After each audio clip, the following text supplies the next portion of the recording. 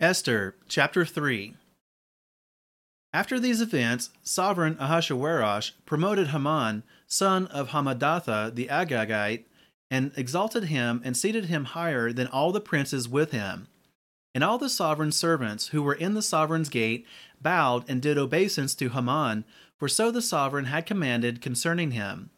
But Mordecai would not bow or do obeisance. And the sovereign's servants who were in the sovereign's gate said to Mordecai, "Why do you disobey the sovereign's command?" And it came to be, when they spoke to him daily, and he would not listen to them, that they told Haman to see whether the words of Mordecai would stand, for he had told them that he was a Yehudi. And when Haman saw that Mordecai did not bow or do obeisance, Haman was filled with wrath. But it was despicable in his eyes to lay hands on Mordecai alone, for they had informed him of the people of Mordecai. Therefore Haman sought to destroy all the Yehudim who were throughout all the reign of Ahasuerus, the people of Mordecai.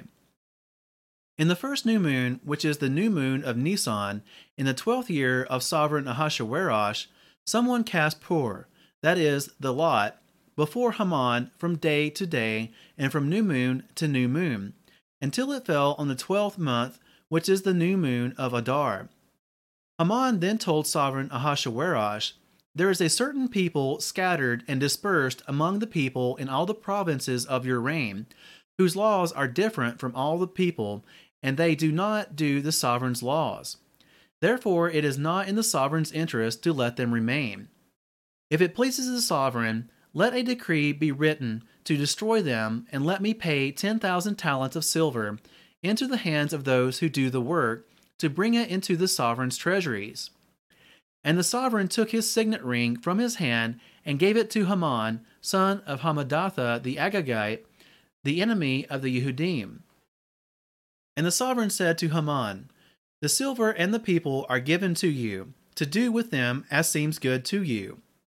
And the sovereign's scribes were called on the 13th day of the first new moon, and a decree was written according to all that Haman commanded, to the viceroys of the sovereign, and to the governors who were over each province, and to the officials of all people, to every province according to its writing, and to every people in their language. It was written in the name of sovereign Ahasuerus, and sealed with the sovereign's signet ring.